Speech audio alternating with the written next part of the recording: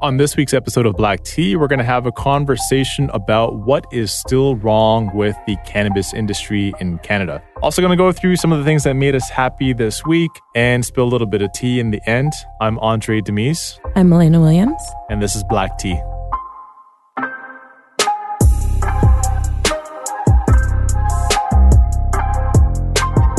Welcome to Black Tea, everybody. Andre, how are you doing this week? I'm doing great this week if we subtract out, the results of the U.S. midterm election. So we're going to keep ourselves in a happy space and talk about the good stuff. Mel, what made you happy this week? Oh, a lot of things, but I will restrict it to shouting out Kayla Graves.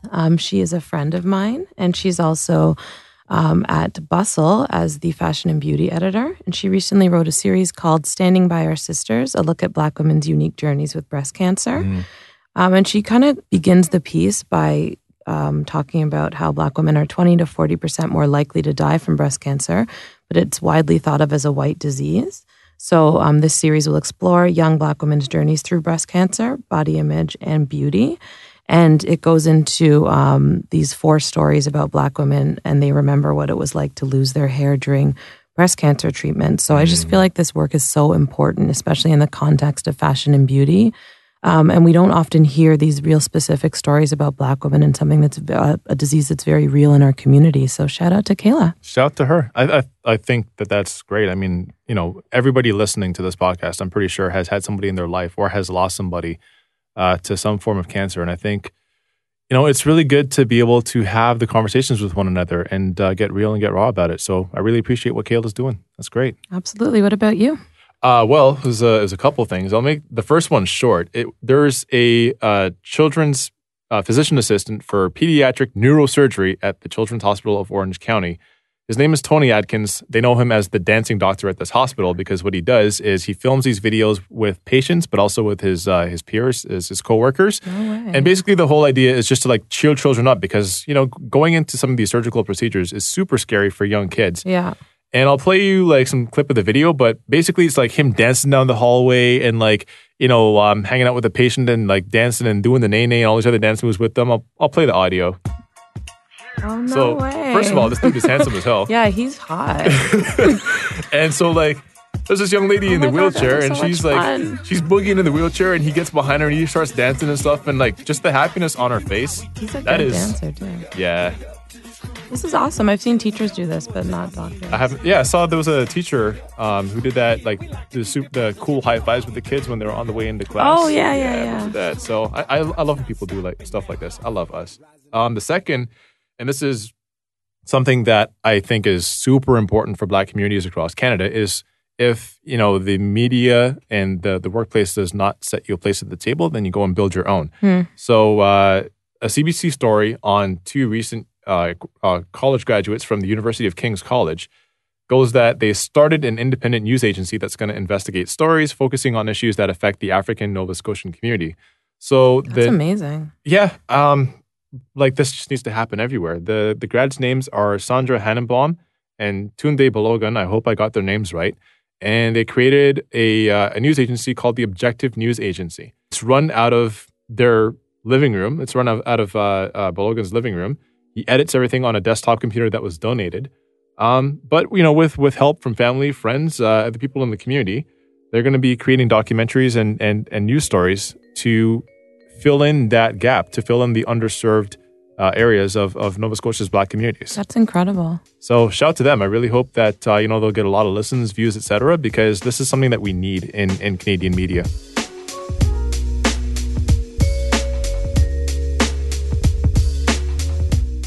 Weed is finally legal after decades of public debate, discussion, and people getting locked up that really didn't have to be. We're finally at a point where we can talk about this stuff openly.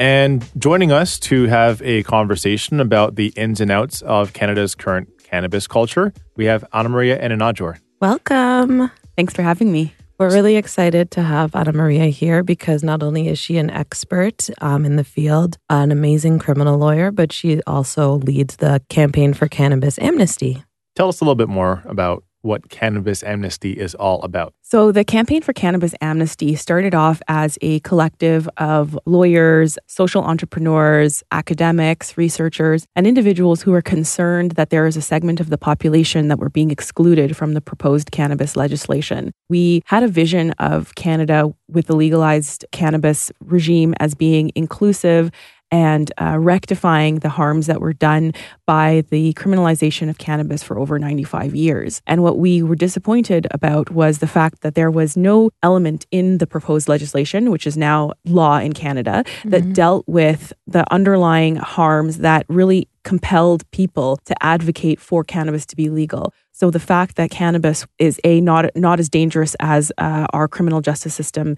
purports it to be, B, that cannabis is used as a pretext for the over-surveillance and over-prosecution and over-criminalization of communities of color, and C, the fact that communities of color and Indigenous communities were overrepresented in the arrest and conviction rates. And that realization, those facts, sort of underpinned this desire to transform the spirit of cannabis legalization laws into something that provoked social good and social progress in society, as opposed to just opening the doorway for large corporations to come in and build a business in Canada. So there was this equity aspect of cannabis legalization that we thought was completely missing from the proposed legislation. And the way in which we thought to best compel the government to turn their attention to this was by asking them to incorporate first in the actual legislation, and then afterwards, when it was clear that they were not going to do so, in a separate piece of legislation, an approach to what we called cannabis amnesty. What we were proposing is that the government, in order to recognize and rectify the harms that have been done through cannabis criminalization, particularly on communities of color and vulnerable and marginalized individuals, the only right thing to do was to provide a complete expungement of records for the criminal records of these individuals where they were convicted of simple possession for cannabis for personal use. So that's going to be legal now. And we thought it doesn't make any sense for a person to continue to be criminalized, particularly where we have a history of discriminatory criminalization for something that is now legal. And so that's how the campaign started. It took off. We're now a not-for-profit organization. We've partnered up with a number of licensed producers in the industry who also come from a space where they recognize the abhorrent history of drug prosecutions in this country and in the United States as well. I don't think we can divorce the two. And have provided us with resources. We've connected with community leaders, amnesty seekers. They're telling us their story. We've even been sort of in strong negotiations with the government on what cannabis amnesty would look like. And we assisted in the drafting of Bill C-415, which is the bill that was tabled on October the 4th. And that bill contains the fruit of our vision and our efforts for a fair Canada.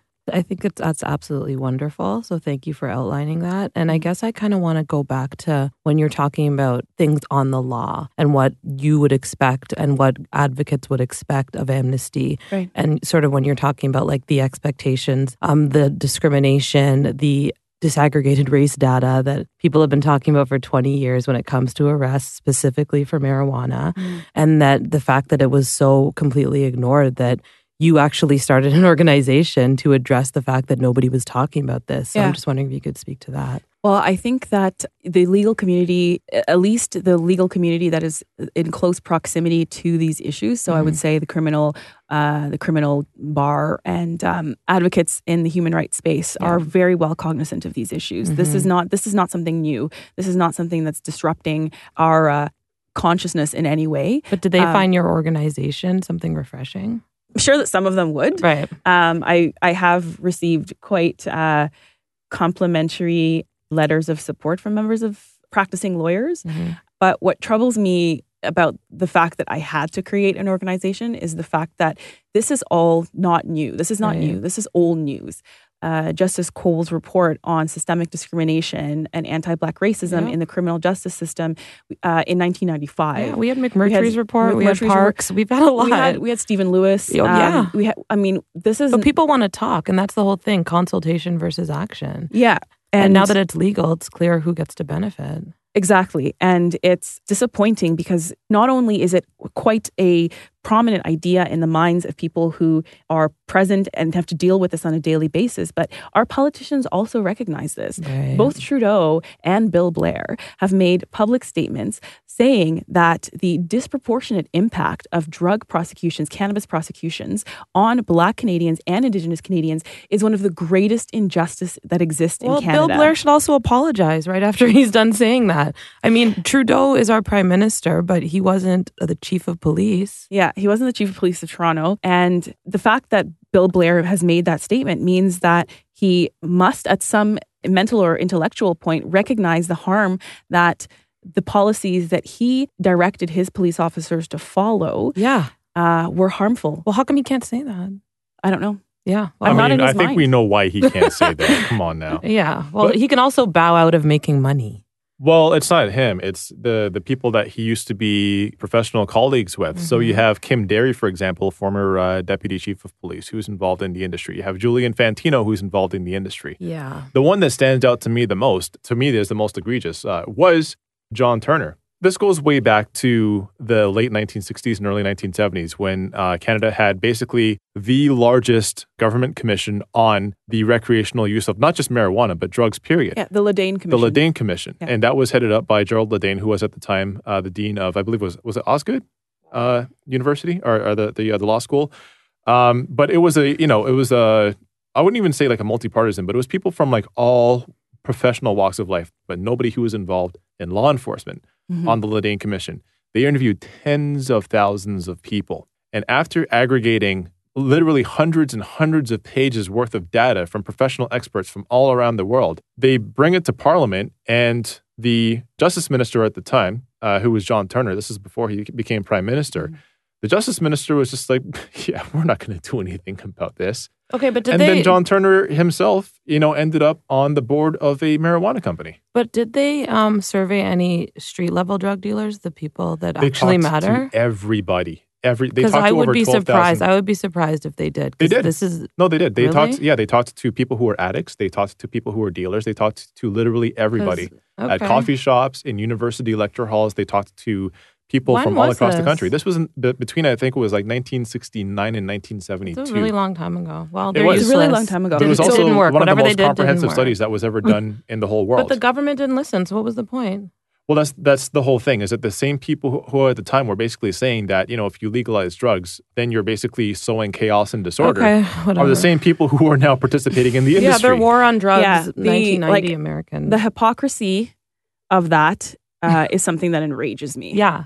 Because there are people who are vulnerable people who are today suffering because of the criminalization of cannabis. And the people who put them in jail Right. are profiting. And that's what And matters. I find that to be abhorrent and disgusting. Well, that's why I ask, I'm sorry, this is about him. That's why I asked, did he publicly apologize? Because if you're ignorant now, you have to apologize. We can't turn around and say he can't say this because of his friends, but he feels bad now. No. I don't think Bill Blair's profiting from. I don't think He's not profiting, but his colleagues. His Yeah, but do colleagues white wealthy former Canadians colleagues. not profit off white supremacy by proxy?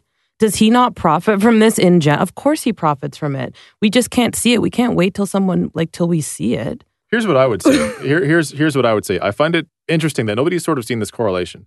And I saw it because I actually toured Canopy Growth, which is, I believe, is still the largest cannabis producing company in the world by market capitalization. I toured their tweed factory in Smith Falls, Ontario. And I tried to have a conversation with them about this, and they were very not open to it. But when I toured the factory and I saw, the workers, I saw the people working in the customer service area, I saw the people in the lobby, and I was trying to pay very good attention to this. I lost count after about 100 or so people that I saw on the factory floor. I saw 2 people that were not white out of their entire workforce. Were you that I've surprised? baptized. No, I wasn't. I mean, it's Smith Falls, Ontario, so just Okay, but were you neighborhood demographics. surprised? But no, I'm not surprised by that. I find it interesting that on one hand, we're going back to the 1970s and 80s and 90s. And the way that marijuana laws worked, the way that prosecution worked, and the way that our criminal justice system worked, it disenfranchised and incarcerated people of color. The regime that we have now, maybe not necessarily in terms of gross incarceration, it's not the same thing because they've changed the laws so that you have to have a larger amount on you to be arrested. But it still disenfranchises people of color from the industry. The only people who were able to profit at that time were white people. As far as working in law and law enforcement, the people who are profiting now are white people who are working in the marijuana industry. We're still disenfranchised but from the industry. I'm going to need people to like go further with that and say like, if white people are if we can't see them making money when we're getting arrested for this, and today when we're talking about who's profiting, forget who's profiting, we're still being punished. Like people are benefiting off of this, period. And we're losing. And I feel like that's why this work is so important. This is data they've been burying forever. And now we're allowed to like say out loud who was doing all these things. Like, this is the way the system works. So as far as hard numbers go, here are some of the ones that were aggregated by Vice using data from different police services and then correlating it with Stats Canada. So in Ottawa, for example, the population of Black people in the city is 6.3%. In 2017, they represented 26% of marijuana arrests. If we're talking about Vancouver, the Indigenous population there is 2.5%. The Black population is 1.2%. Black people represented 5% of arrests. Indigenous people represented 11% of arrests. And you could go through every major city in Canada and you will see a number, like a population amount that is wildly disproportional to the population who are arrested for marijuana-related offenses. So how do you square that with the current regime? Well, I mean, I should actually just say before you answer that like, I'm just so used to reading these stats that I probably took that for granted. Like, it's pretty obvious. So I actually want to know how you feel about the regime and how you feel about giving people these numbers when they're not aware. Well, I think you need to add another sort of control number to that to make it significant. And that number is that the use of cannabis and the possession, so the use there for possession of cannabis is equal across the board. So it would make sense if a particular segment of the population was overrepresented if they overuse. Right. But they're not. The use among people from all ethnicities and all backgrounds is equal across the board in Canada.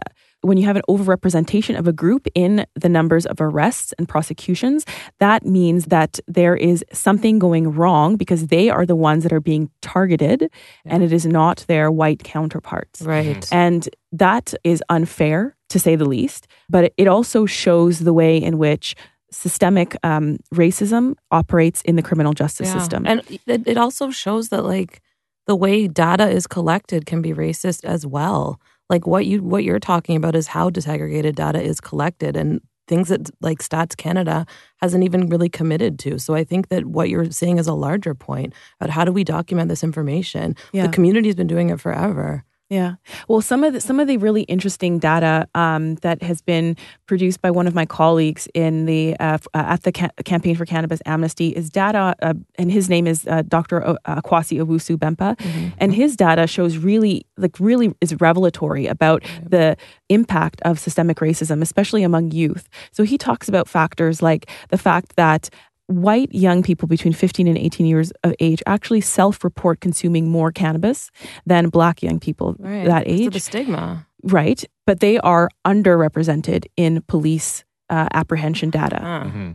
So what we're seeing is that people who are actually the higher consumers, they are not being policed. Their communities are not being policed. It's like carding. It's like carding. If you hang out in any community long enough, you're going to find a weed smoker, right? Yep. And if you have 10 police officers hanging out in one community and nobody in Forest Hill, guess which community is going to have 10 people represented from their community sitting in jail waiting for bail?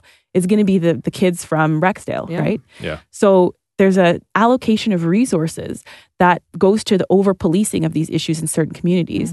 But then there's also the implicit bias that stems from anti-Black racism that governs each of these encounters. So I often find it quite astonishing when I have clients who are white and I have clients who are Black, and they've had similar underlying grounds for police to stop them, and the outcomes of those encounters with the police are so different, so varied. In the aggregate, if we look at this data, we see that people who are white are more likely to be given a free pass and said by the police, don't do that again. It's not legal. I'm not going to get you this time. Don't do that again.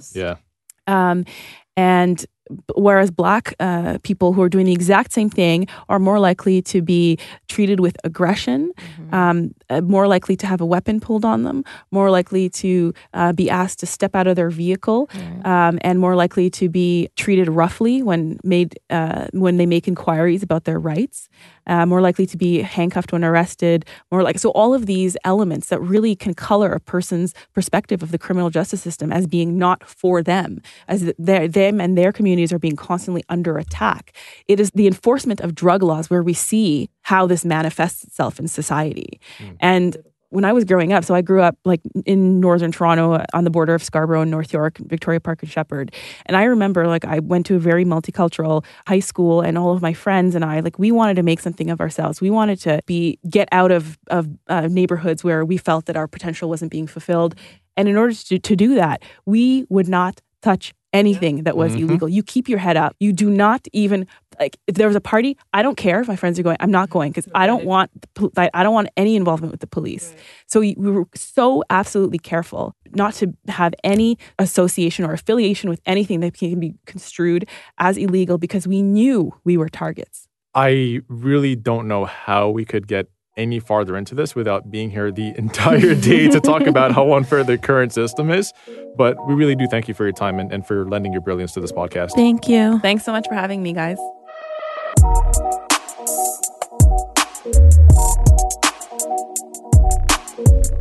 Now it's time to spill the tea. Andre, what's on your mind this week? My tea this week is a bit more complicated than I would normally get into, but I think it's important. There was a lawsuit launched against Canadaland, the media criticism organization, by the Me to We Foundation. And that was because of an article that Canadaland published, which alleged ties between the Me to We Foundation and some shady organizations. Apparently, the reporting wasn't correct. I'm not going to totally get into that because you can check the lawsuit out online if you want to. What I wanted to talk about was, why is it that when we claim to want to help countries in the global south, we don't look to the organizations that operate out of those countries? We look to organizations that operate out of our own countries and assume that if we give them money, then the right things will get done with that money. So skipping over even the Me to We Foundation, a little while back, early in October, I believe, there was a charity that operates in Liberia called the More Than Me Foundation. And More Than Me was there to build schools and help communities thrive and so forth. It was started by a lady in the United States that had no background in charity work whatsoever, but was able to build this gigantic nonprofit organization. And earlier in October, ProPublica, in joint with Time Magazine, published this huge and shocking account that one of the higher-ups in the organization, who I guess was in a relationship with the founder, he was raping the young women at these schools that they built. His name was Macintosh Johnson. He was a co-founder of More Than Me. It's hard for me to even talk about this because just reading the report of how horrific this human being was and taking these vulnerable girls and sexually exploiting them. And in 2014, he passed away. He died of AIDS. And when this bombshell report came out, the founder, Katie Myler, basically wrote a letter saying, well, what about all the good that we did? When Haiti's earthquake happened in 2010, I remember it was all hands on deck for that one. Like everybody was donating whatever they could. This was, I think, probably the first fundraiser that I saw where you could text a donation right off of your phone. The Red Cross had, I believe, $500 million that they went into Haiti with for the purpose of rebuilding, reconstructing, helping the communities become even better than they were in the first place. What ended up happening, and you can read multiple reports on this, that $500 million more or less got squandered. They had almost nothing to show for it. Or, these organizations that, if you buy a shoe, they'll donate a shoe to a country in need. Or if you, give your old and no longer used clothing to this other organization, they're going to fly it to Africa and give it to the kids, which then ends up destroying their own retail industries because why buy stuff locally when you just get it for free from overseas? I don't understand why it is that we can't make space for nonprofits that work in the global south that are based in the global south. Find organizations. And if you want to help, for example, if you want to help Haiti, there are a number of Haitian Canadian organizations. I actually went and found one myself to figure out how I could donate and how I could support Haiti through an organization that works out of Haiti. And I think where all of this comes from is people do not trust charity organizations that are based in countries that are populated with brown and black people because inherently they believe that there's something corrupt about it. But they will trust an organization run by white people here in the Western world because we implicitly will trust them to do the right thing. And as we see time and time and time again, these shady associations or these horrific stories pop up and we act completely shocked about it.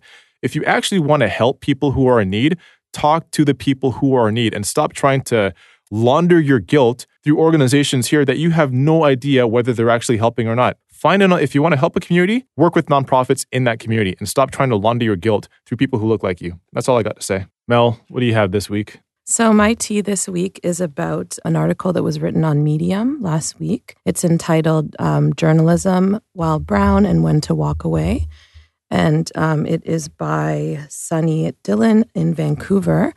And I remember seeing this on Twitter, and it immediately went viral because it was about a journalist of color in Canada telling the truth, basically. So I'm just going to go over a couple passages in the piece and then tell you what I think just really quickly. Sunny Dillon has been with the Globe and Mail since 2010, and he holds a Master of Journalism from the University, from UBC's Graduate School of Journalism. At first, he began by referencing a piece that was written in June that talked about how journalists of color can deal with being in a lily white industry, which is something that, you know, I've been in this industry for a very short period of time, about a year, and it's something that I know it's exhausting and I know it's an issue just coming into it. So he talks about being assigned his final story at the Globe and Mail. This is a story that he did not pitch. And by pitch, that means that it wasn't his idea. And it was on October 22nd. I'm quoting his piece in Medium. And it was a follow-up to the Vancouver civic election, which had seen the city vote in a nearly all-white council. He was given 5 hours to write this piece. And he went out to, I guess, do interviews, and he spoke with, quote, some of the people of color who were on the party slates, but picked up thousands of fewer votes than their white colleagues. Their conversations were thoughtful and heartfelt. And then his bureau chief basically walked up to him close to the deadline and said that they now wanted him to actually focus less on race and to focus more on the fact that 8 of the 10 elected councillors were women. And that had been the focus of the meeting, but he claims that it had not been. So, you know, obviously this didn't sit well with him. And when he went back to his bureau chief, she was not receptive to his critique of what he had to write about. And he ended up walking off the job. So some of the things that I just kind of wanted to pinpoint, but I absolutely think you have to read the article to understand this fully. And it's an excellent piece.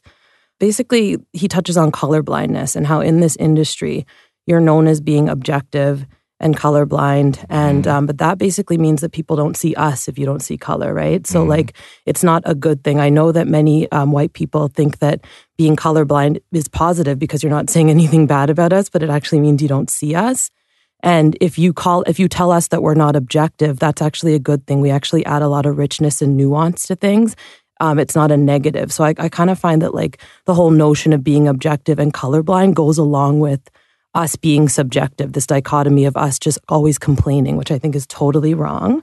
And just the way he was talking about being exhausted in white work environments, I think it's something that we all can relate to in any industry. And I think that's normal. The Ontario Human Rights Commission has documented many stories about people of color at work in Ontario, and they've taken appropriate action. Last year, the Law Society of Upper Canada, they released their findings of years of studying lawyers of color and licensing candidates and basically how they're not comfortable in white legal environments. And then Hadia Rodrigue wrote that wonderful Globe and Mail article about being Black on Bay Street. So it's not as if these things aren't documented. And then I think the most brilliant part of his piece was when he talked about how people can congratulate themselves for being diverse, for putting a few people of color in the room, but they still don't have any power. So he didn't have any power to even tell the story that he was assigned. So I think that like this is a huge pivotal moment. And I think Desmond Cole tweeted when the article came out that people are going to be looking to him and to Vicky Mochama because she also, I believe, lost her job at the Toronto Star as well. But it was a different situation. I believe Desmond's was different as well. But like people actually should be looking at the people in power and why they're allowing these excellent journalists to leave. It should not be about looking at the 3 people who have, put themselves out there and talked about it. So I think that this is a great conversation that we can have, but it is not up to the marginalized to lead the conversation. Always the last in, always the first out. That's just the way it goes. But it shouldn't be. What was so frustrating about Sunny's article is I don't understand why for journalists of color, and Mel, we've had conversations about this. You completely get this. Why is it that for you to have integrity as a journalist of color, it means giving up your profession? Well, it doesn't. And that's the thing. Like for them to even take the issue of like, talk about 8 women, these are 8 white women. This is what third wave feminism and womanism is all about. this is what equity is all about. Like, you can't actually tell us to go back to the 80s when we're in 2018. Like, I just can't believe it. Like, I should be able to believe it, but I can't. No, it's what's being asked for in that case is incomplete analysis. Like, we want an analysis of the gender aspect, but we do not want an analysis of the racial aspect. That's just so what you're saying is you're arguing for inferior journalism. That's ridiculous. Yeah, that's it.